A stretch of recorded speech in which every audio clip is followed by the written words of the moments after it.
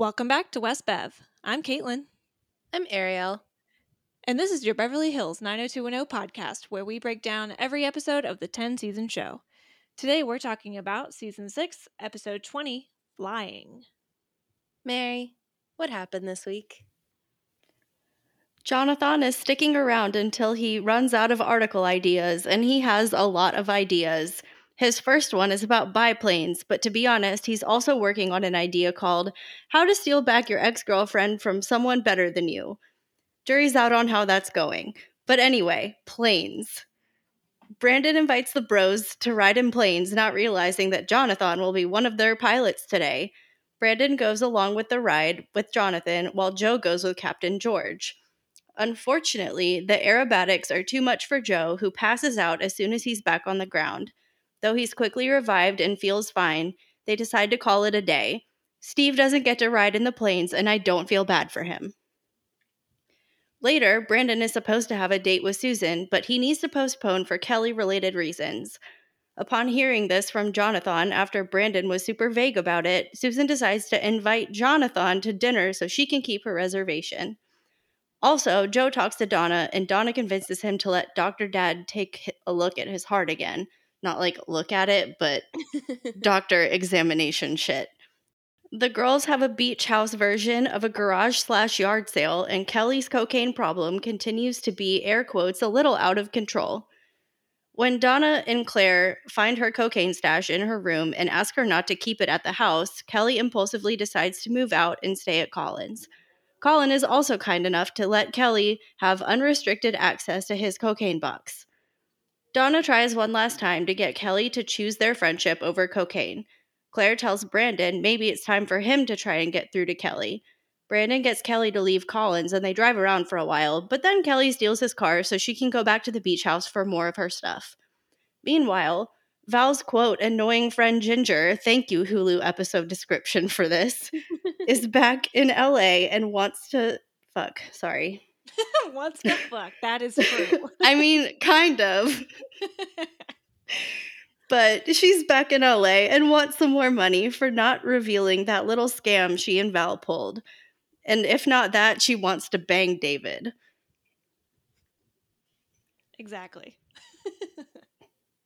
I lost my mind at the idea that David is worth 50 grand. Dude, yeah. Which, I hope he finds out eventually, because what a confidence booster. Right? I kind of want him to be like, oh my God, thank you. Also, no. Yeah. Also, Valerie, why are you lying to me? Because we know that's what, he's gonna overlook the fact that he was valued at 50 G's, and then just put it back on Valerie for lying. But in 6 months to a year, it's going to get brought back up and he's going to be like, remember that time I was worth $50,000 for one night? Exactly. The episode starts with Claire checking things off a to-do list, which I relate to so much. Mm-hmm. Because the girls are having a garage sale. Yes, and by the girls we mean at the very minimum Claire and Donna. Kelly's there too, though, and she is looking terrible with a capital T. Yeah, to the point that Donna's like, do you have the flu? Yeah, yeah, not just the cold. A cold. The flu. And, I mean, sweet Donna, I love her, knowing the problem and still trying to be like, no, Kelly is just, going through withdrawal or, she's staying clean like she said she would. But Kelly is acting very squirrely, right?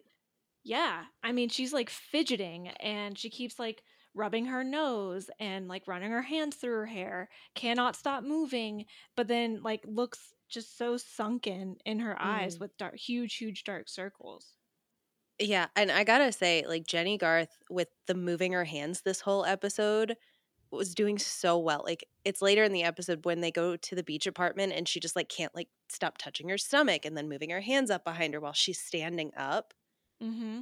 It's it was so it was really good body acting, right? Yeah. Yeah, and I think it could really easily be overdone, easily be too much or overacting or like too frantic, but I think she had just the right amount of movement and exaggeration, I guess, for us to notice it, but not like notice it in the good way, you know? Yeah. Yeah, cuz I would absolutely be overdoing it myself if I was put in this position.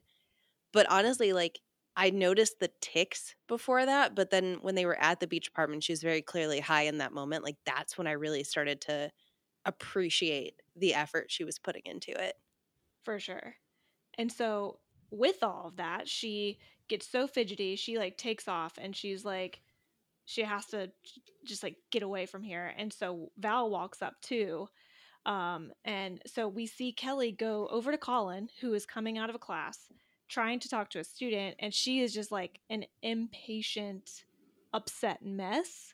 She like interrupts him and he tries to like brush her off, but then he doesn't. He finally is like, okay, look, student, I'll talk to you later. Sorry. And she's like on the verge of tears. She is tired. She is not sleeping. She's not having fun. She apparently says she can't snap out of it, which that is the signs of, Yeah.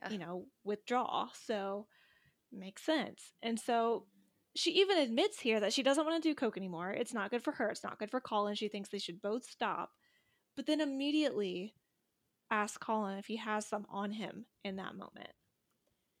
And Colin makes me so mad in this moment. I mean, Colin sucks in general. Like, we've never been huge fans of Colin, but the idea that he tells her, like, oh, willpower's overrated.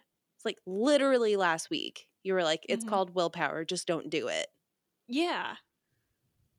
And then he's got Coke in his pocket, and Kelly pulls it out of his pocket in the middle of the school because they're just like, well, it's the weekend.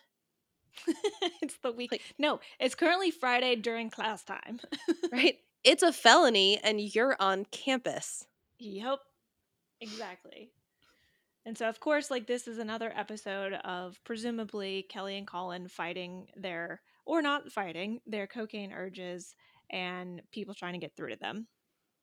Yeah, very much Kelly fighting her urges, Colin insisting he doesn't have a problem, and Colin's not part of the main cast, so he can just go away. Because truly, Val is very busy. Yes, she is. Yeah, so when the credits ran and it was doing the B roll and it had like the guest stars, when Elise Donahue popped up on the guest stars, I had a moment. I was like, Ginger? Yeah, so I saw like the tiniest of spoilers when I was looking at the synopsis last time we talked. And so I knew she was coming back. But yeah, like I couldn't remember why she was coming back or how she was coming back, but yeah, she makes an impact. I mean, she was one of those characters, I'm pretty sure in her episodes we were like, she's gonna come back. Like they're leaving room for her to come back. But truly, I was not expecting like the middle of this season. Oh yeah, for sure. For sure. And especially like which we'll get to for these reasons because I feel like it's just a little silly and mustache twirly, but Yeah. we'll get there. Yeah, because that was literally just the credits. But once the credits and the B-roll and all that is over, Brandon is walking through the student center on his way to Susan, and Jonathan is in her office. And once again, I have been proven completely wrong because last episode I was like, Jonathan's gone forever. Yeah.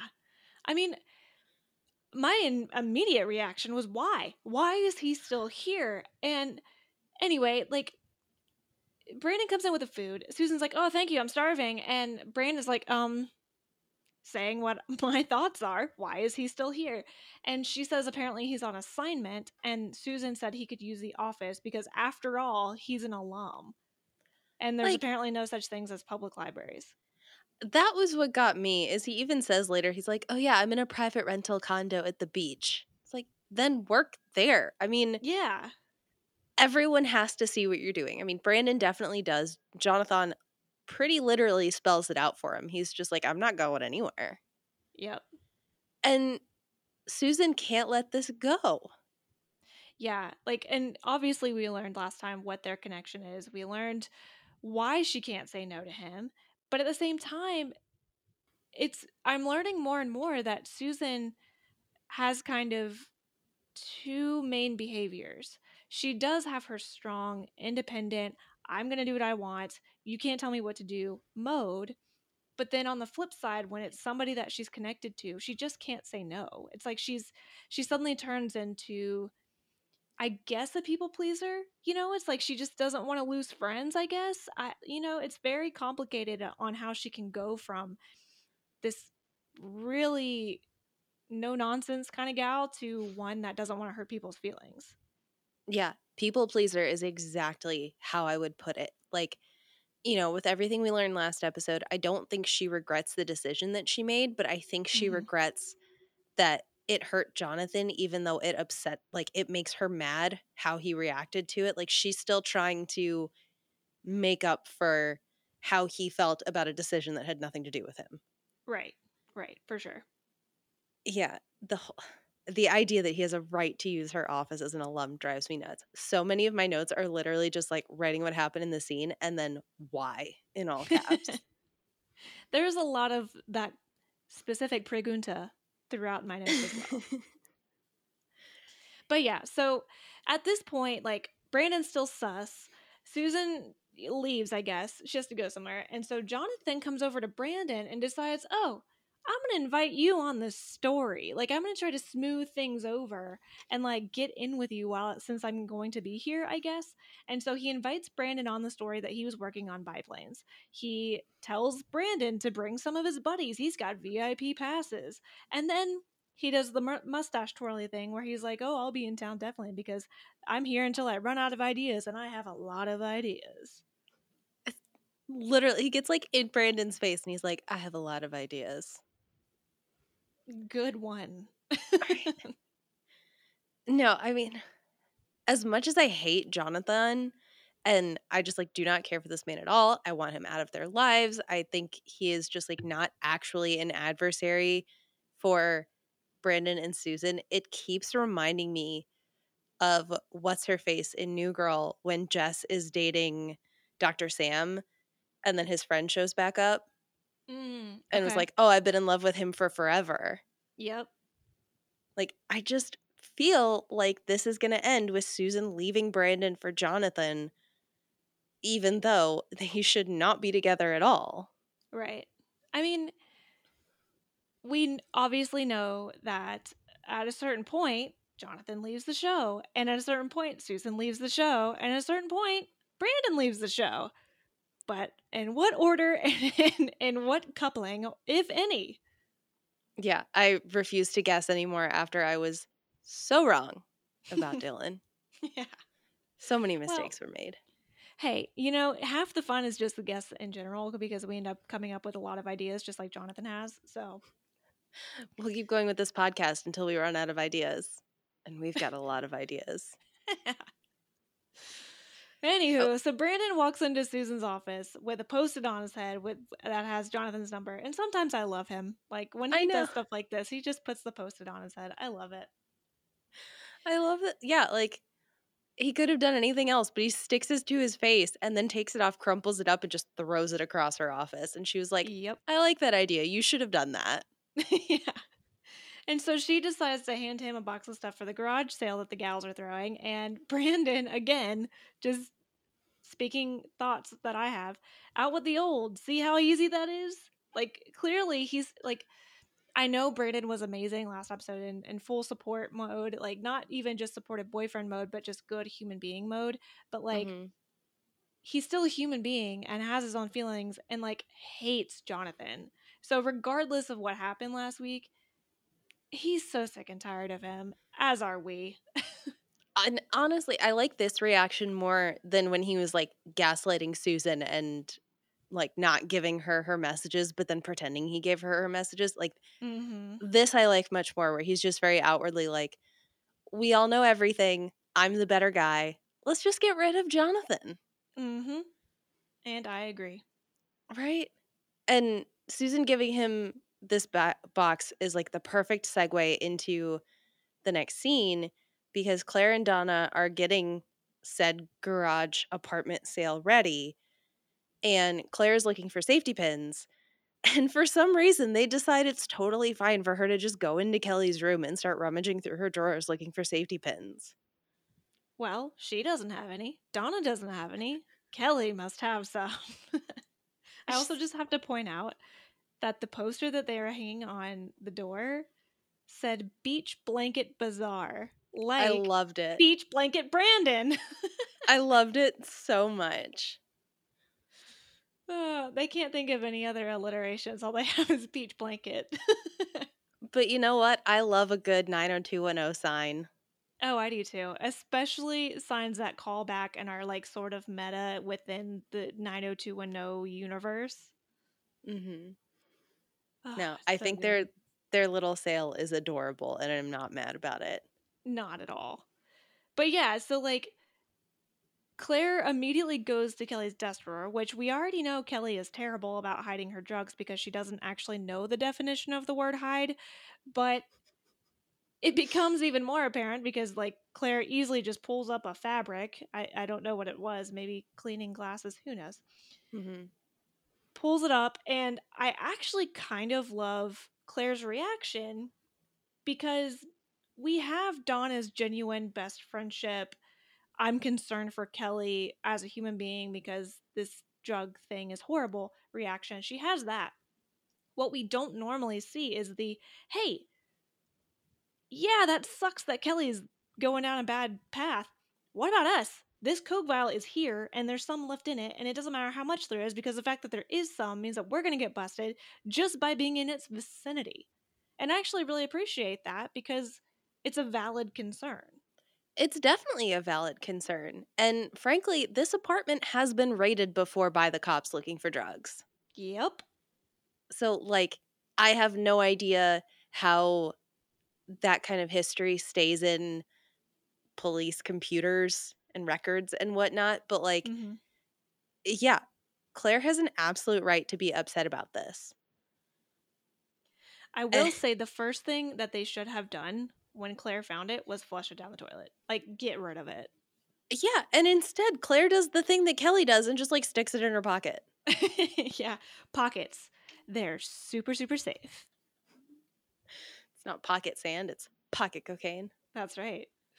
But yeah, I even love how Claire does the whole like, she's foreshadowing, if they do get caught to being like Chancellor's druggy daughter and Rose Princess busted. Like, not even considering Kelly. Because at this point, Kelly is just like, I don't know, normal human being, right? But like, yeah, Claire's dad is the chancellor of the university, and and Donna was just elected one voted Rose Princess. There we go. I got there. To be fair, it could also have been 17 cover model. Ooh, good point. Good point. But I do think, the point of it is to say that Kelly doesn't care. Kelly's not there. They're the ones that are there dealing with this. Yes, exactly. To which, Claire tells Donna, she's like, look, you have to talk to Kelly about this. Mm-hmm. I'm like, yes, like it sucks. And she's not going to want to hear it. And I think it's David has a point later where he's like, if she doesn't want to get sober, she's not gonna. But like, I just feel like no one is talking to her. Well, and because, with David, he was doing drugs with other people, but the gang didn't know the people that he was getting the drugs from or whatever. All they knew was he was doing the drugs. It started at the radio station and then escalated from there. So I think because he was like somewhat isolated, they could like more, I don't know, like they could better pinpoint and just isolate him in the situation. They're almost trusting Kelly and Colin to lean on each other to get better when they are in fact the problem. So it's like for some reason because Kelly's with someone else, they're not talking to her. Yeah, which just is gonna make her think that she's gonna have no one if she tries to get clean. Exactly. And like, remember when they had the intervention for Dylan and Dylan was like, you only like me when I need you? And like this, Mm-hmm. like they only like Kelly when she's that like perfect person on the pedestal. Like when she needs things, they're not there except for Dylan, who got her out of a cult and then left, and now nobody cares. Yeah, Exactly. Whatever. So elsewhere, we get to our lovely, lovely guest star for this episode. So Val is going through her clothes and apparently with David, he's basically telling her to sell everything except for the most revealing piece of clothing that she has. Classic David. Mm-hmm. They start making out, but phone call, and it's Ginger. Apparently, Val has not been returning her calls, but Ginger has been calling to say that she is now going to be in LA. Yeah, and she's like, are you going to send a limo or are you going to come pick me up yourself? Which I do love the way that Val talks to her on the phone. Like, if you only have the side of Val talking, which is what David is hearing, where she's like, no, I've been not answering your calls for a reason. I told you not to come. What about our arrangement? And then she hangs up the phone and she's like, it's nobody. Wrong number. Yeah. Yeah, like, so you have full conversations with wrong numbers? And I love that when she says it's nothing, he's like, the last time you said it was nothing, I had to bail you out of jail. Fair Like, point. I mean, the only thing that was weird about this conversation, I mean, all of it's weird, like, who says that? But David was giggling this entire time, like, I bailed you out of jail.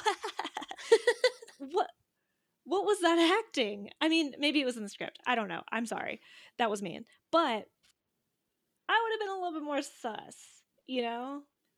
oh, yeah, and I feel like he should be like, hey, remember how I bailed you out of jail? Like, you should trust me. Let's have this conversation. Like, we're in a relationship. I mean, Mm-hmm. he does say later, like, everything is hard with you, or, So something. true. But yeah, she just like pushes off with it. And then we move away from them where they're presumably going to go right back to making out. Yeah. Because downstairs, Brandon has told Steve about Jonathan and the biplane. And Steve is like, bro, we should totally go. It's like Steve has to convince people that he is interested in everything. It's like whenever he gets asked to do something that he doesn't get to do very often, he's like, "Oh, I love that." Like who knew that Steve loves biplanes? He Not just us wants, for the last 6 seasons. the thing is, like, he just wants the fun experience. And if he gets to go do it with his friends, like, screw the fact that Susan's ex-boyfriend, who sucks, is the one that's going to be there. And like, Brandon is going to be so uncomfortable the whole time. But I get to go on a biplane.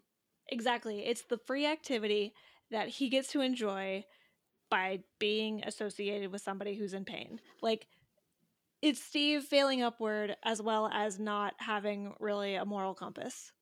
Yeah, Classic Steve. right. I was like, Steve, just notice how uncomfortable your friend is right now. And maybe Yeah. like, no. But he's just like, Cuz nah, dude, we'll just use him for the biplane. right. Cuz I feel like if the shoe was on the other foot, Brandon would be like, "No, this guy sucks. Like we can't do this."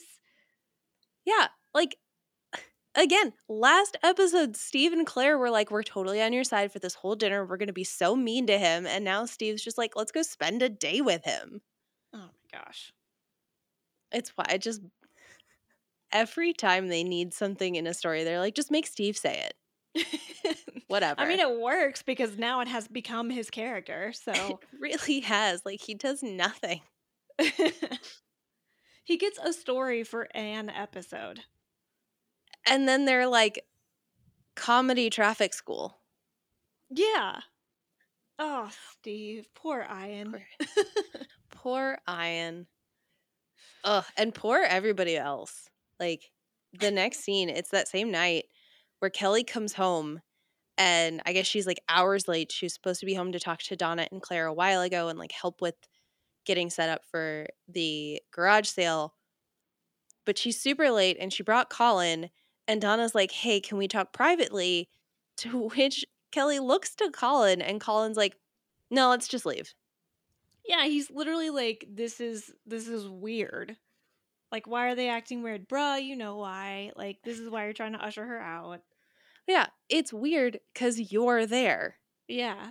And This because you're getting your girlfriend, their best friend, high all the time. literally right now. You are Yes. literally high right now. Yes.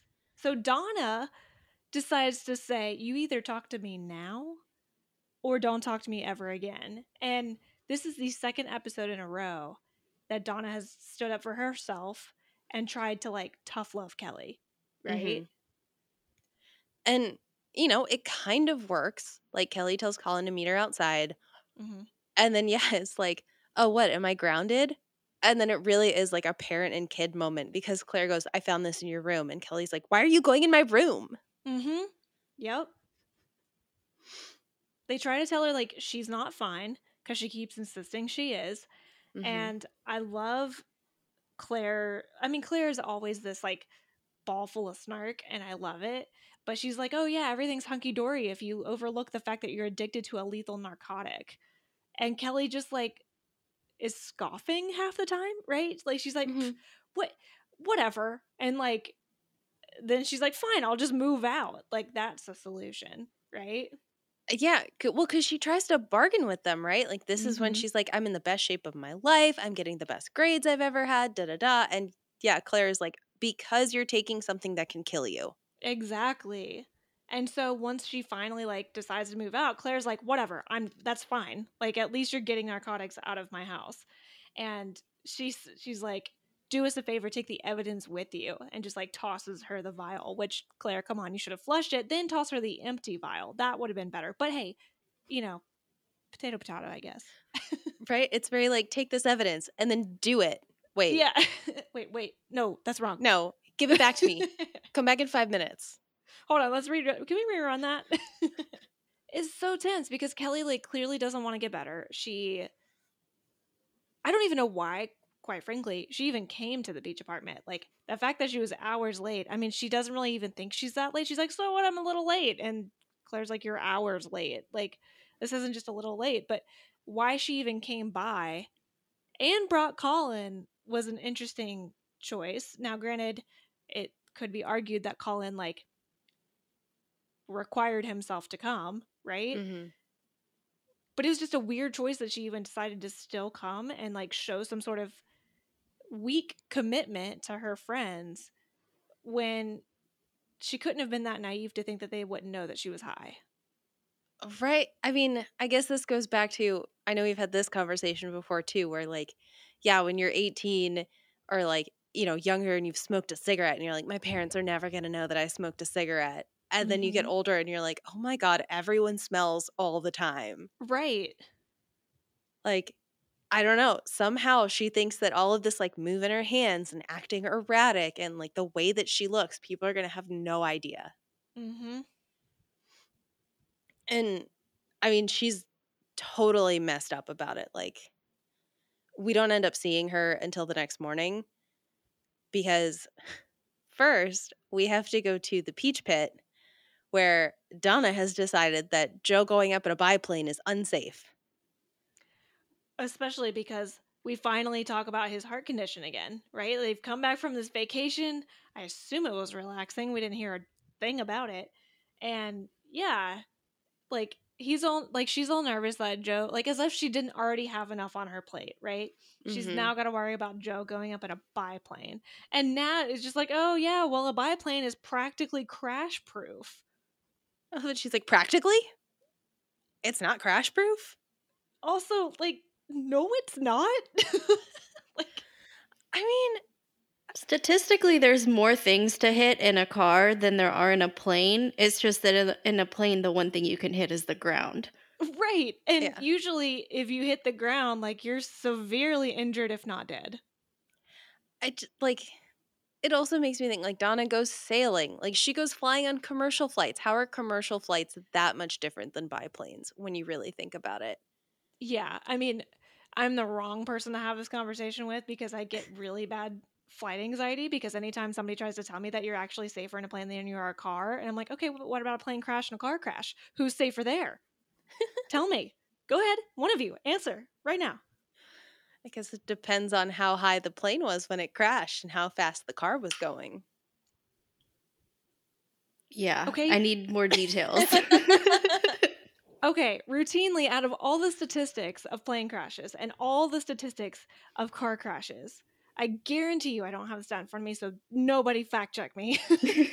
But I guarantee you there are more deadly plane crashes than there are deadly car crashes.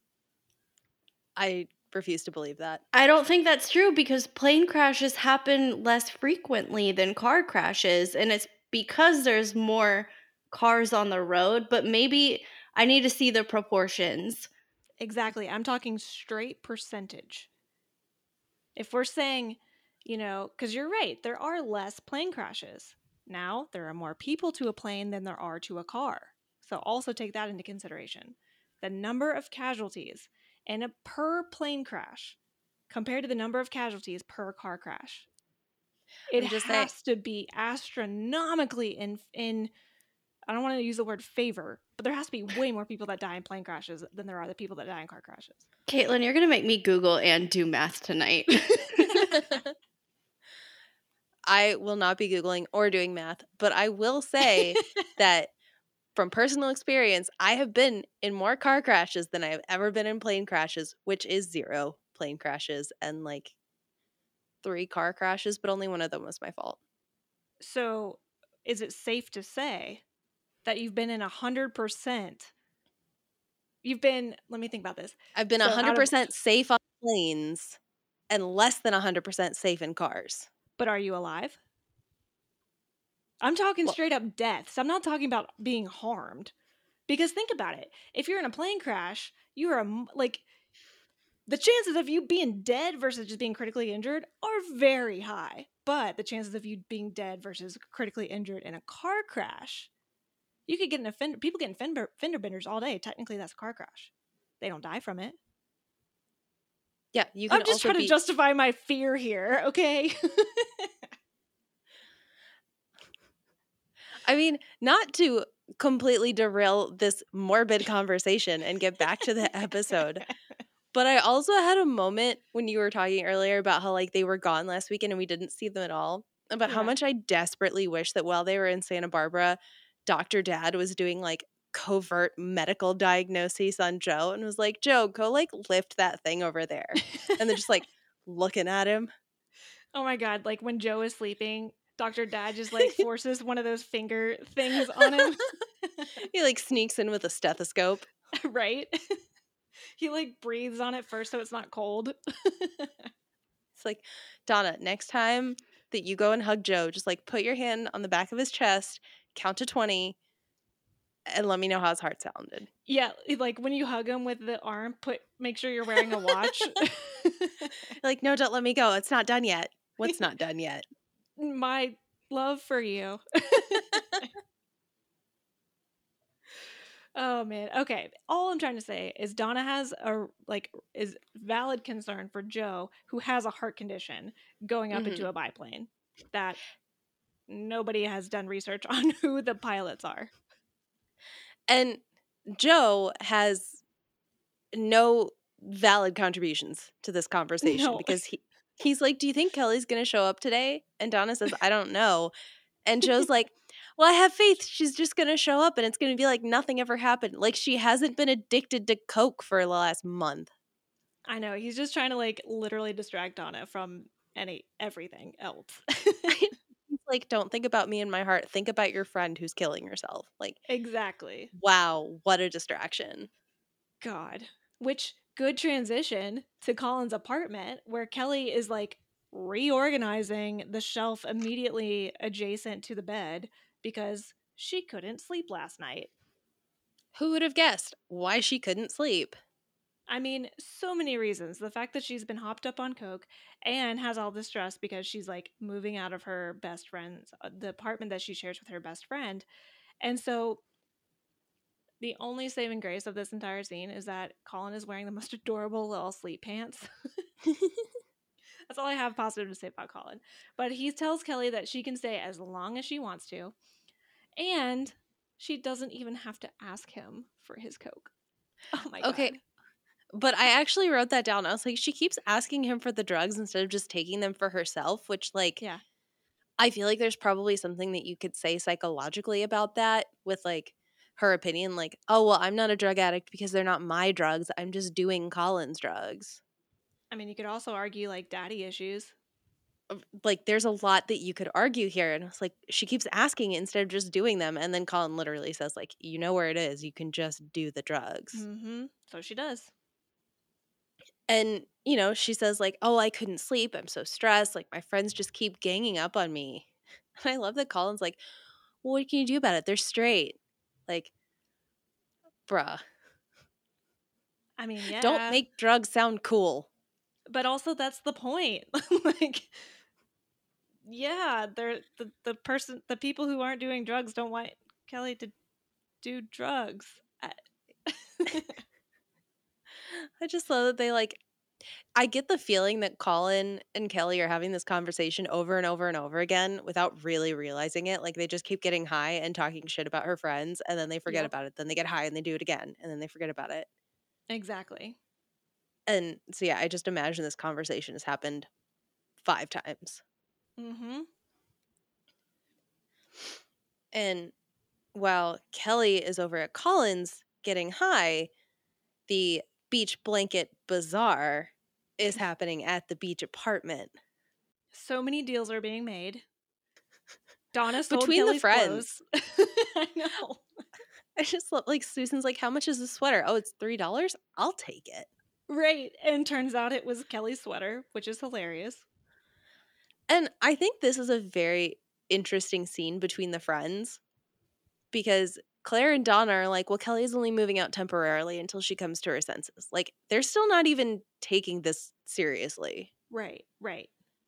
Well, And and that, you see in the background, like, Val is at that clothing rack over, eavesdropping on this conversation and walks right up to them and is like, maybe you should keep your voices down and not broadcast this news to everyone. And I kind of had a couple of thoughts here because number one, we know she doesn't give a shit about Kelly. So mhm. surely it's not for Kelly's well being. I'm like, what kind of art dealer or buyer do you think is at your beach blanket bazaar here? Is that because we know like who you're really concerned with is Colin at this point?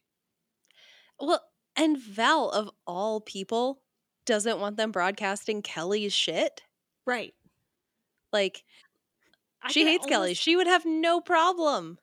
exactly. Like, I could actually almost understand if Susan was the one to say maybe you shouldn't broadcast this because she knows what it's Mhm. like to have a personal thing that she's kept to herself, right? Like, we literally just talked about it last episode, so it makes sense for her to be like that instead of Val, who, yeah, hates Kelly. And that brings up another point because apparently Susan doesn't know about what's going on with Kelly. Like, she comes Mm-hmm. over and it's just like, oh, she's moved out and moved in with Colin. Yep. And then I just had this moment of like, you know, I think it's a little bit later where Susan asks Val if she should be concerned about Brandon and Kelly. I'm like, well, maybe at this point you should, because if Brandon's not telling you what's going on with Kelly, but like y'all have no problem talking about Joe's heart problem, Right. like Right. that's the red flag that like he doesn't feel like he can confide in you about a close friend that he's worried about. That was almost his ex fiance. Yeah, that she's already got jealous feelings about. Mm-hmm. Yeah. It was for like this 3-minute apartment sale scene. I feel like we got a lot out of it just knowing like what everyone seems to think or not even know about this Mm-hmm. situation. No, it's true. And even we get even more because David walks in with a bunch of coffees for everybody and Donna is like genuinely surprised that he didn't go on the biplane excursion. And David's just like, yeah, it's not really my cup of tea, which surprised me a little bit because I kind of thought David would be a little bit more adrenaline junkie, but Mhm. perhaps he's realized that that could be a trigger for him, and I appreciate Oh. that growth if so. Because he makes the point at 10,000 feet, anything is dangerous. I like your take on it better than my take on it because him agreeing with Donna saying that it's dangerous and he wouldn't do it feels like them still setting the whole like Donna and David are like the OTP of this whole series. Mm-hmm. And like, I just don't care. I just don't.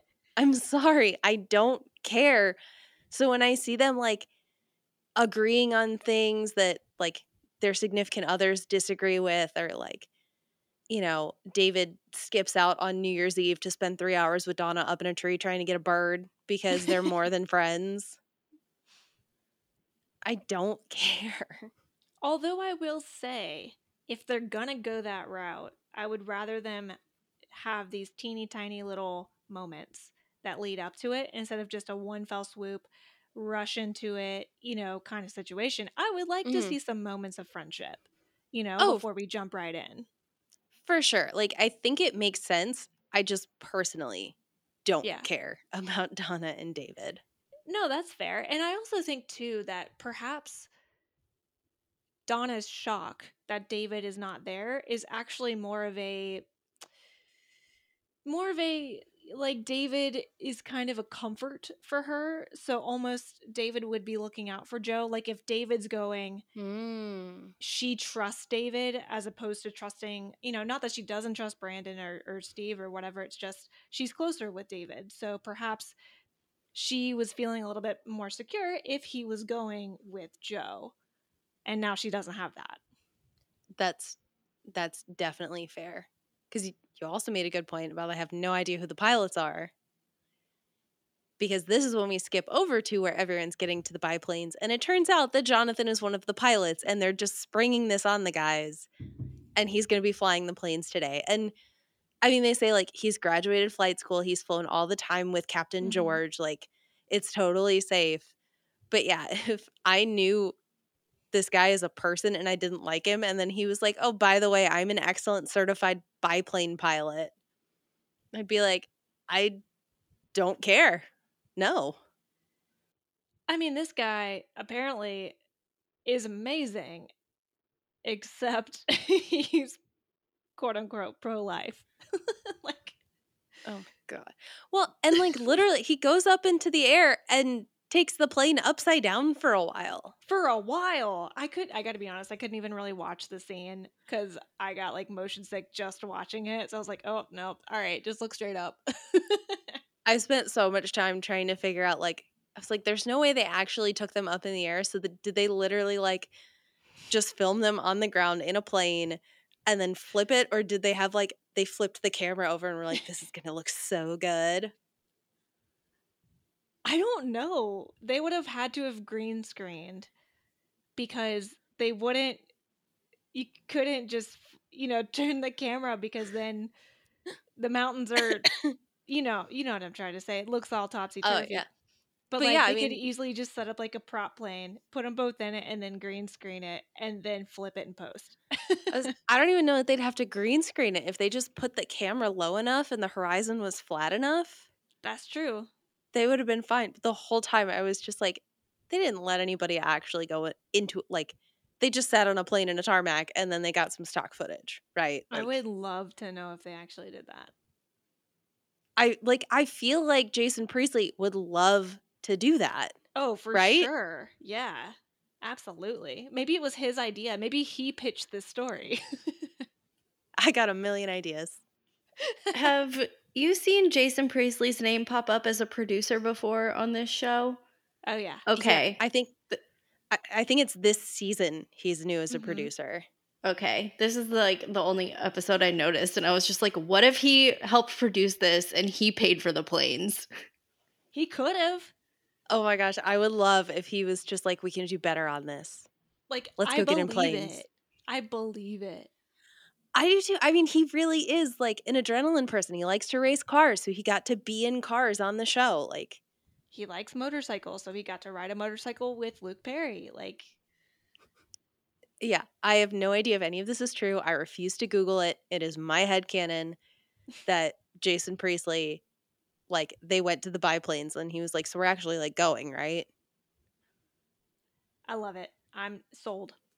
Right? Like, that's a good one.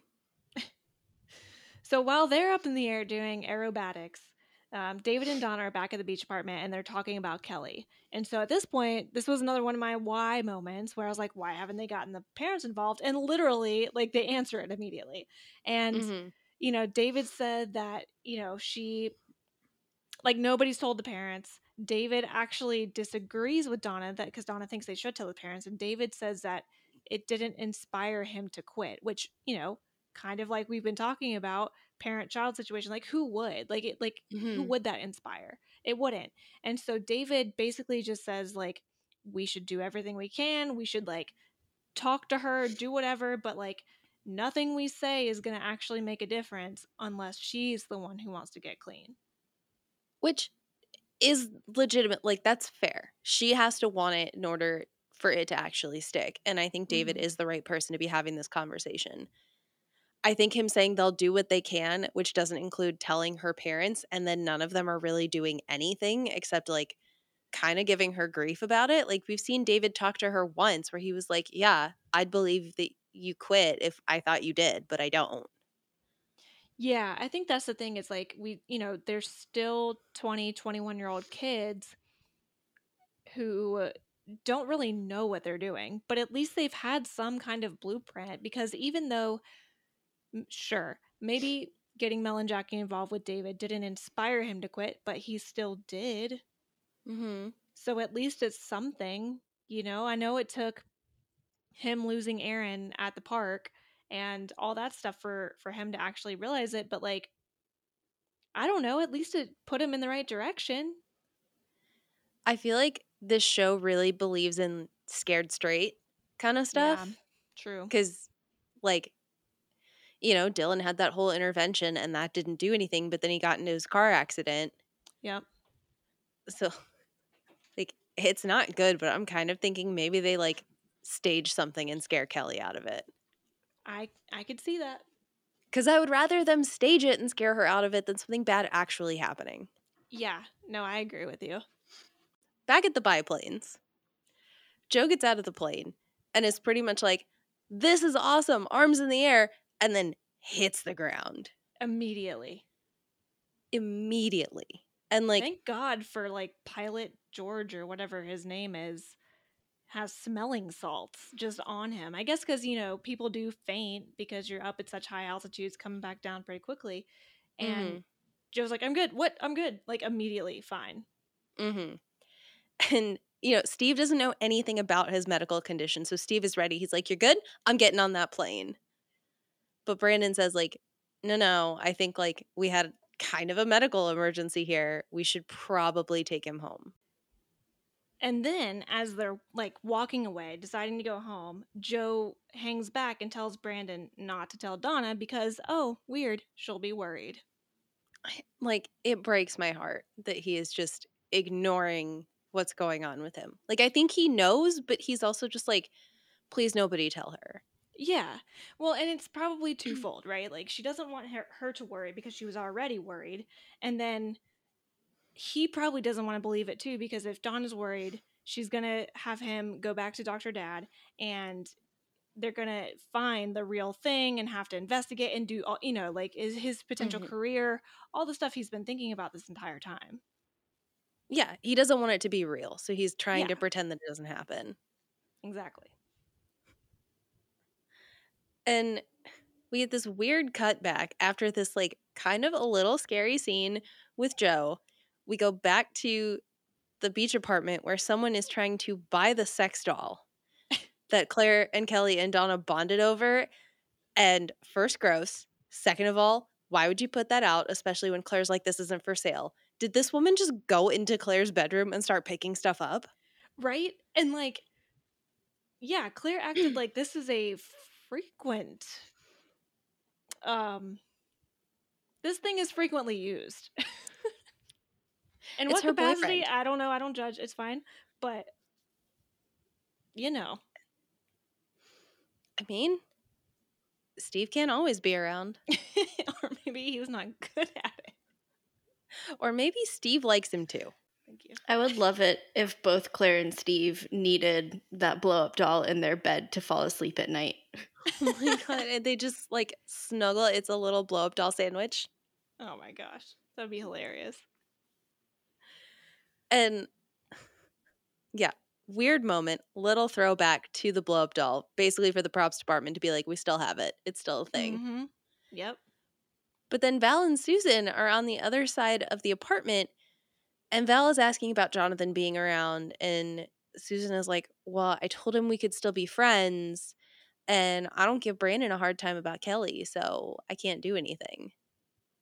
Yeah, and like she does admit like it is a pain that he's been here because it's making Brandon miserable, but then she almost has to like defend herself and defend her choice and really just it's just all to rationalize her choice really by Mm-hmm. saying, yeah, like she's not giving Brandon this much grief over Kelly. So whatever. Ugh, I wish Jonathan would just get over me. I love that when she says she doesn't give Brandon a hard time about Kelly, Val goes, no comment. I know. She can't help herself. She Val can't. always has to do something. Exactly. And so much so that like when Susan is finally like, I guess I'm just not very good at being the bad guy, which is just code for I don't like making people mad at me. I want Mm-hmm. people to like me, something I relate to insanely. But Val is even like, well, stick with me. I'll teach you how to be heartless. Hey, at least she knows. I know. I could really get on board with Val and Susan like kind of rubbing off on each other. I kind of could too. And I don't like want to be on board with it because I love Susan for just how she is, but I would like see like the episode in Buffy, the Doppelgangland one where it's like dark Susan for a minute, you know? Oh my god, I would love it. Like just give me one episode to get my fill and then I'm sure I'm good. But the phone rings and interrupts them. And Ginger is in Val's room and has been calling people looking for her. Like literally calling everywhere and nobody seems to be home. She has let herself into Casa Walsh with a key that she has from her last visit because apparently Val doesn't know how to just not leave keys with random people. Right, or like I I don't know. I how Ginger gets into the house, how she has access to the Walsh house and is just like you know, perusing all of Val's things. It's it's so Val that you wonder if Ginger taught Val, you know? I think Ginger like Ginger is Val from last season at the beginning when she called everybody avocado heads and smoked weed twice in her bedroom. Yep, exactly. And yeah, she's very like mustache twirly evil about things. And then we get the nice long flashback to Kelly's 21st birthday to be like, in case you didn't remember who Ginger is, here you go. Which, yeah, because it's like we haven't seen Ginger in a long time, but we also need to remember why Val is like not wanting Ginger to be here, right? And Mm-hmm. apparently, we're just this season is all about flashbacks. I said that too. But I think it's interesting because it feels like they've leaned into the flashback, which means that they can drop they can drop storylines from episode 2 and pick them up at episode 20 and be like, you never saw her coming. True, that's true. And, you know, Val's got this horrible look on her face. So David's like, what's wrong? You know, just talk to me. Mm-hmm. And she tells him, she's like, Ginger is at my place. And I can't tell you why, but you need to go pick her up and I'm going to put her in a hotel and I'm paying for it. And it's complicated. And this is when David says, everything with you is complicated. Yeah, being with Val is a lot. Like, because if it's not her past, which I'm not even talking about like actual family trauma, but if it's not Ginger from her past, it's Jonesy from her present. And it's the stuff with Dylan, which we know Dylan's gone, but you know, it's kind of how they were friends with benefits for a while and she was really obsessed with him. And if it's not that, it's all of the pot stirring that she does with the rest of the gang that she is openly admitted to doing, but only to a certain few people because everybody else believes that she's some good person who has won back their affection because of the stuff that happened with Ginger. So yeah, it's all just this like crazy twisted web of stuff. Yeah. And honestly, like, it's gonna come crashing down, right? Like, there's no way she makes it through this Ginger visit unscathed. Right. Especially when David goes and gets Ginger, takes her to a hotel. I still don't understand why Val didn't go do this. Yeah.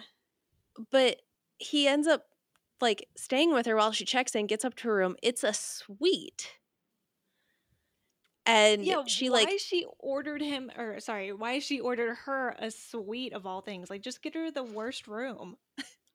right? Like I don't think Ginger can just show up and upgrade her room, especially with David there. So like Right. you have to assume Val put her up in this really nice room and then didn't say like but no room service or anything, because the first thing she does is call room service to get their champagne list. Mm-hmm. And like wants David to spend time with her, and then makes it sound like Val's keeping secrets, which she is, but she's doing all these things, which again makes me think that like she's the one that taught Val everything she knows. Oh, absolutely. And I think that's especially true because like she doesn't have the side of Val that makes things more realistic. Like I think Val learned that separately, probably from coming to California and hanging out with avocado heads. Mm-hmm. So Ginger is still just like mustache twirly evil. Yeah, for sure. And yeah, like Val stayed at the garage sale this whole time. And she's acting like nothing is wrong. Well, and I think she kind of has to, right? Like, in order to keep this charade afloat, she has to still be the kind of Val that Claire and Donna at least think she is. Or maybe at the very least, Donna thinks she is. So she's staying committed to the beach blanket bazaar, which is something Kelly has not done, right? And sending David, who she trusts, who to some degree he trusts her, they at least have a better connection to where he can go handle her past for the time being, because Ginger's not going to say anything yet because Ginger is not dumb. And Val knows that, right? So it's this whole thing, like she's trying to like keep this master plan afloat, so everything she does has meaning, which is so interesting.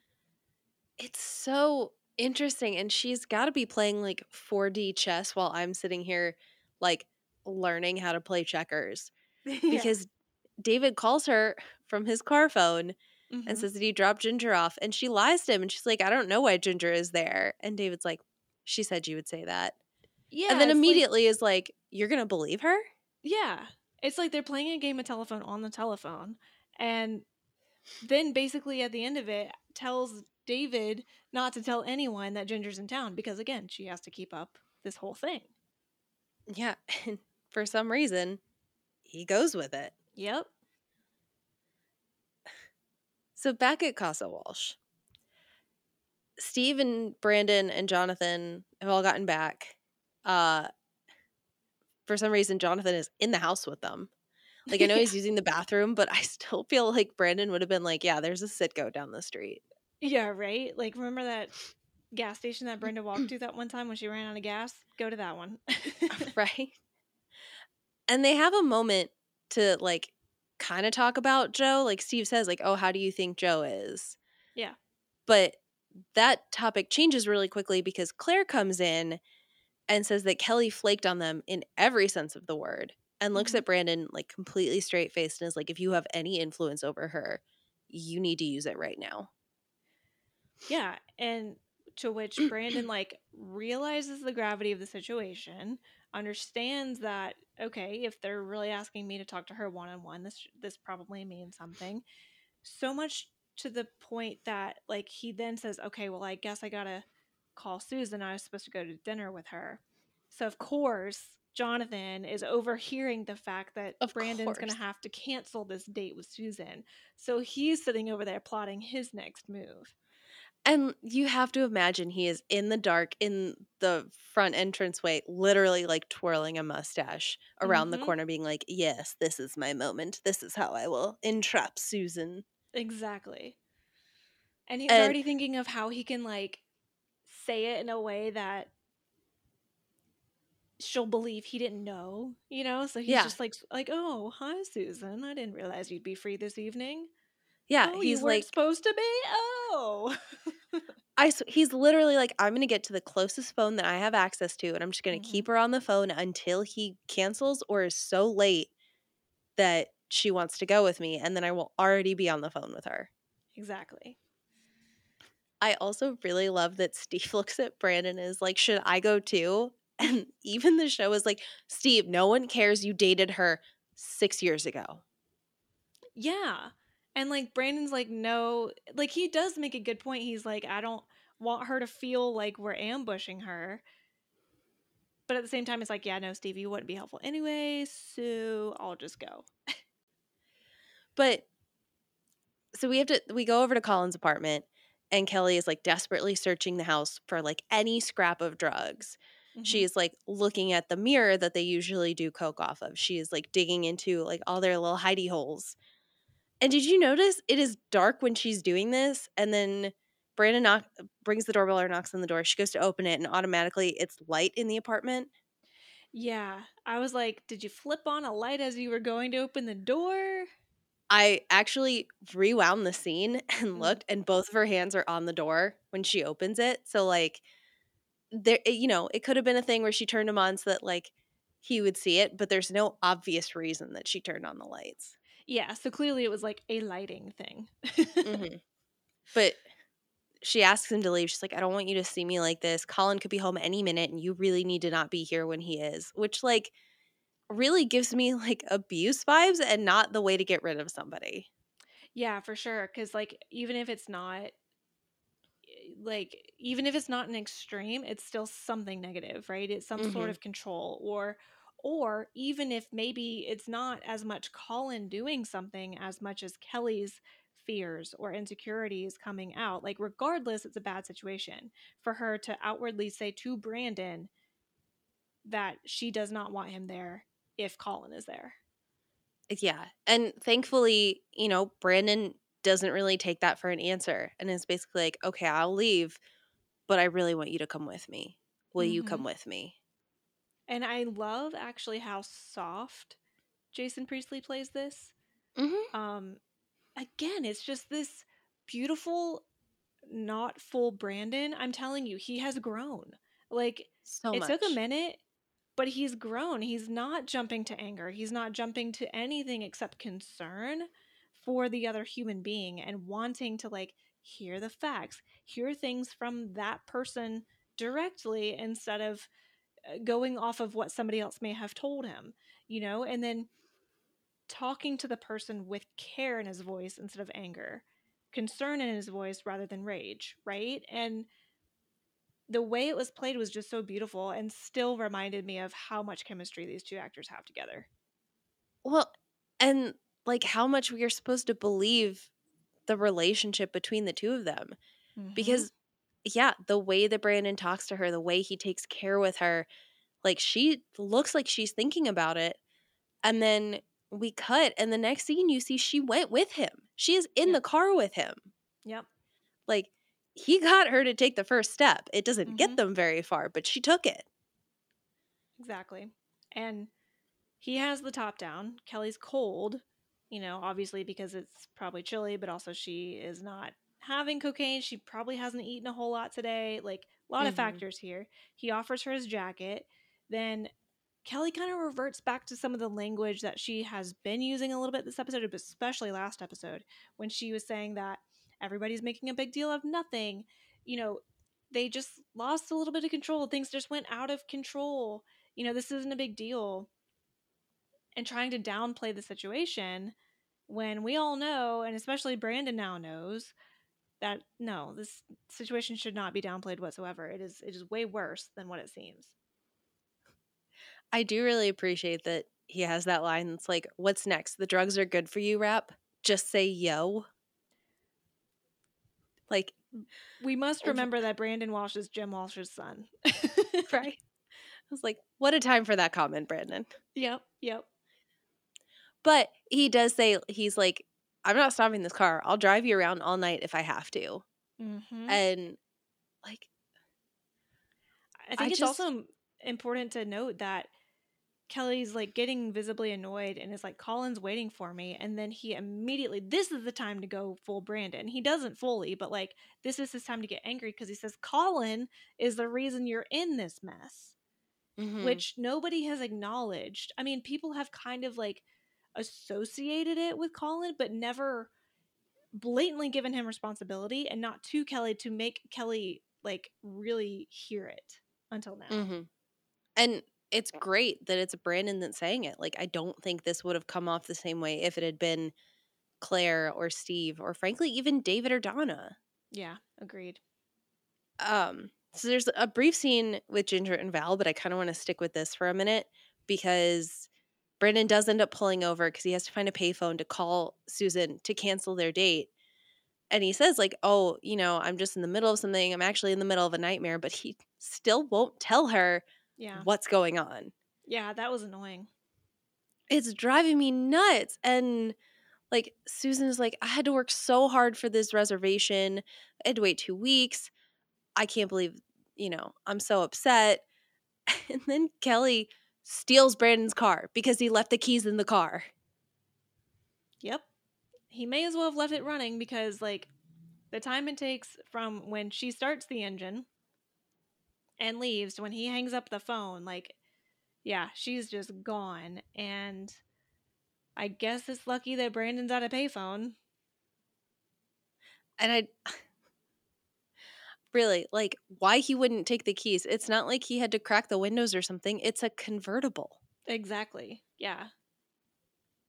But yeah, and this is the part where on the other line with Susan is Jonathan, and he's just like, oh my God, your plans fell through? I had no idea that was going to happen. Yep. By the And way, I'm free. by the way, something's going on between Brandon and Kelly. Bye. Like, Yeah, he's like, oh, he didn't tell you? I knew that. He's been telling everyone. He didn't tell you? yeah. Like, Like, maniacal. that's like a Val manipulation right there. Yeah, for sure. Yeah. So speaking of Val, while all of this is going down, she is at this hotel that she put Ginger up at. We find out that Ginger has charged a bunch of outfits to this room too. And that she wants to stay in LA. She's like, we're California girls, you and me. We'll get an apartment together. But then she says she will leave if Val gives her 50 grand. 50 grand. Val is just like, I'm sorry. What makes you think I could ever do that? To which Ginger pulls out a tape recorder because she recorded their conversation at the airport about how they pulled off the scam. Which, like, of course she did. She Of taught course she did. Val. Like, of course she did. I think my favorite part is that Ginger's like, why am I doing this? Well, I want a taste of the good life. You've a good career and friends. Like, Which, yeah, because when I was writing this down, like, writing my notes, I was like, she wants 50 G's? Like, she's blackmailing Valerie? To what end? And I still, even after she was like, you have a good career, you have money, you have friends, I was like, but you can't get that on your own? Like, it just felt so odd that, like, this, your supposed best friend, you're going to extort for 50 grand because you're jealous of what she has. which, I mean, if it was Ginger's idea to pull off the scam in the first place that got Val in with the gang, like, Yeah. she's probably like, let's just do it again and now bring me into it. I mean, that's fair. She can't possibly think this is going to work. Yeah. She has so little respect for them, and yet she's like, I want to be their friend. Let me in. Yeah, like, so, yeah, just to make it clear, you want my actual friends or you just want friends? Like, because you keep calling them avocado heads and shitting on them. The only person you seem to like is David. And speaking of, like, later on, it's nighttime now. Ginger's just in the bath eating fruits. Ginger calls Valerie. Who knows what time it is, but it's at least, like, I would say minimum 9 p.m., but you would have to think it's later than that. Yeah, because they're like full on asleep, lights are off, and Val is like, David's got a migraine. And I feel like if he had a migraine and had to go to bed early, there's no reason that Val would just be like, yeah, I'll go to bed at 9 p.m. I'm not stressed Yeah. and would stay up all night. Right? And so it's at this point that Ginger's like, just kidding. Like, I won't do all this if you give me David. And I'm like, what? I think I literally paused the episode and had to process this. I just kind of love her, and she still gives me those Bridget Regan vibes as Rose in Jane the Virgin, and I just love it. So anyway, It's what, like, she's literally just like, I want to bang David. Bye-bye. And then eats a it's strawberry. wild. Yeah, then just gets a like she's like toying with her kiwi, like, sex with David sounds good. Bye, strawberry. She is, like, if we think Val is chaos, Ginger is like version 1 where they were like, we went too far, we have to pull it back. Yeah, we can only have her for 2 episodes, maybe 3. We could maybe do 3, but that's enough. What if they were just like 3? Okay, 4. Fine, she can have 4. Yeah. 5. Okay, but 5 is it. I'm not going past 6.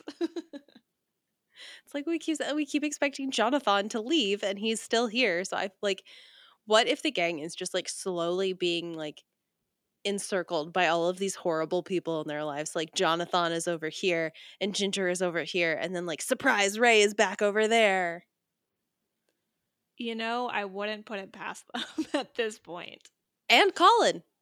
Colin's Yep. in there. These people should never date. No. Ever needs to stop dating. Well, I remember we kept asking them to go outside the friend group, and now I'm I like, well, regret it. damn it. Yep, this is what we get for them going outside the friend group. Just They're like, let them all date each other. we did what you asked, and now we're addicted to Coke. Thanks. Yeah. Thanks, I hate it. Yeah. Well, I guess speaking of dating outside the friend group and like the one person who is not the worst in the world yet, reserve that. He could change. Hmm. Joe is finally just like, I couldn't keep this a secret. I passed out on the tarmac. God bless Joe Hamilton. There it is. Is that his name? That's not his name. No. Joe Bradley. Bradley. Yes. Bradley. I started going through the alphabet in my head. I was like, Joe. God bless old what's his name. I just love it. Every time he's like, don't tell Donna. And then 10 minutes later, he's like, I can't keep this from you. I'm so sorry. Like, but we love it because he's like actually admitting things and being vulnerable, right? Like, God bless this poor man who just needs to go to the doctor. And so that's exactly what he agrees to do, because Donna, like, really badly wants him to go get checked out again. And he just is like, yep, okay, I'll do it. Like, no argument whatsoever. Yeah. And they have this moment where they're both talking about how they're scared, but then it has to like end completely abruptly because Kelly shows up. Mm-hmm. And she just like walks right past Donna and Joe, doesn't say anything, ignores her comments. Because Donna's like, Brandon's been looking for you. Yep. And she goes into her bedroom. She's like trying to pack some stuff up. And Donna follows her in there. And she's like, look, here are Brandon's keys. And you tell him the next time he kidnaps me, I'm calling the police. Wild. This is so sad because Donna is like, you, like, please don't move out. Please don't do this. You're my best friend. And then Kelly just looks at her and goes, the truth is I've outgrown this place. And Donna says, what about me? And Kelly says, I'm sorry, and leaves. Yeah. I mean, it was heartbreaking because it was no real emotion in Kelly's voice and eyes and behavior. Mm-hmm. There was a little bit of like anger just because of the whole Brandon situation, but in terms of like Donna, like this had nothing to do with Donna and the Claire and situation and all of that happened earlier. She's mad about Brandon at this point, but it's pushed her to like isolate herself again from the friend group, just like she did when she was a part of the cult, right? Mm-hmm. Except this time she's isolating herself as opposed to being isolated by somebody else. Yeah. And this episode ends just like all up in Donna's face with like tears rolling down. Mm-hmm. It's very sad. Like, this poor girl. Because, like, yeah, this is completely just like drug filled. Like, Kelly, this is not her. This is not her. Mm-hmm. This is something else. Yep. And that's how we end it, folks. Yeah, I really kind of expected more to come out of this. Like, I don't really know what I expected more of, but this felt like a very abrupt ending, like cliffhangery. Yeah, it kind of felt like a two-parter, right? Like how Yeah. sometimes we get a season finale that has two parts, and we're just waiting for next week to get that second part. Do you know what next week's episode is called? Sure do. And by the way, the next week's episode aired on the 14th of February, 1996. Oh, that's going to So, be weird. yep. It's season 6, episode 21, Bleeding Hearts. And fun fact, it is one of the higher rated episodes of the season. Ooh, okay. Not the highest, but higher. I got nothing. I mean, I just feel like everyone's going to get hurt. We shall see. I hope it's not like physically about Joe's heart. Yeah, I mean, because if you think it aired on February 14th, it's got to have some Valentine's Day things too, but surely it's not just like, oh, here's a Valentine, here's a Valentine. Like, it's going to involve some actual hearts and hopefully. Anyway. Do you have a quote of the week? I do this time. I'm trying to remember if we actually mentioned it or not. Let me go find it again. Okay, we did talk about it, so that's your only hint. Damn it. My first guess was going to be when, in the very first scene, when Val shows up and Kelly goes past her and is just like, whatever. And Val takes offense for some reason. And then she goes, what's up with her? New Yanni CD delay? Like, Val's just at 11 if Kelly's around or talked about. It was a beautiful moment. So I would say either that or another one that I don't think we actually truly talked about was when Brandon asked Claire where Kelly is so he could talk to her. And Claire goes, probably at Colin's loft of sin, deviating her septum. That was honestly my honorable mention if I had one, because sometimes I just think about like the way people write and in TV shows especially, and you just think about like normal conversation, and then all of a sudden there's like a random really sick burn or something, and you're like, nope, no one would ever think about that. Like, it would have had to have taken time to like storyboard that and like workshop it to get here, but I actually kind of love it. Yeah, so those are my guesses. Okay, what you got, Mary? A dumb one that I know isn't it. It's just Brandon in his first scene talking to Susan, and he just goes "okie doke," or maybe it was he was talking to Jonathan, but It was. either way, "okie doke." Yep. No, I actually loved it because Jonathan was like, you should bring your buddies. I've got VIP passes ready. And he just goes, okie doke. I love Brandon. Never thought I'd say that. No, my quote of the week was weirdly Susan and Val talking. And when Susan says, guess I'm just not very good at being the bad guy. And Val says, well, stick with me and I'll teach you how to be heartless. Because yeah, once it wasn't my quote of the week, it was the deviated septum one. But then once we talked about Doppelgangland and just having Dark Susan for a moment, that's when I was like, yep, okay, I want that. I would love it. I just want like a when she was bad episode for Yep, Susan. same. All right, Mary, what about you? Do you have a moment? I really don't, but I'm just like scrolling through my notes looking, and I do have a note of the week.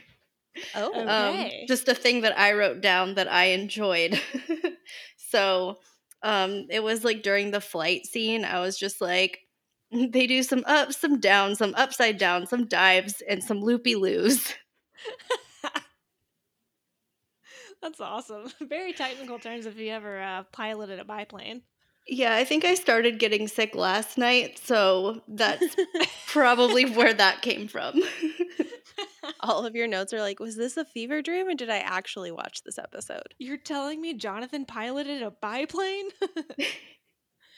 I mean, seriously, I feel like some of this episode, like sometimes on 90210, if I was sick and then you told me what happened and be like, no, I didn't.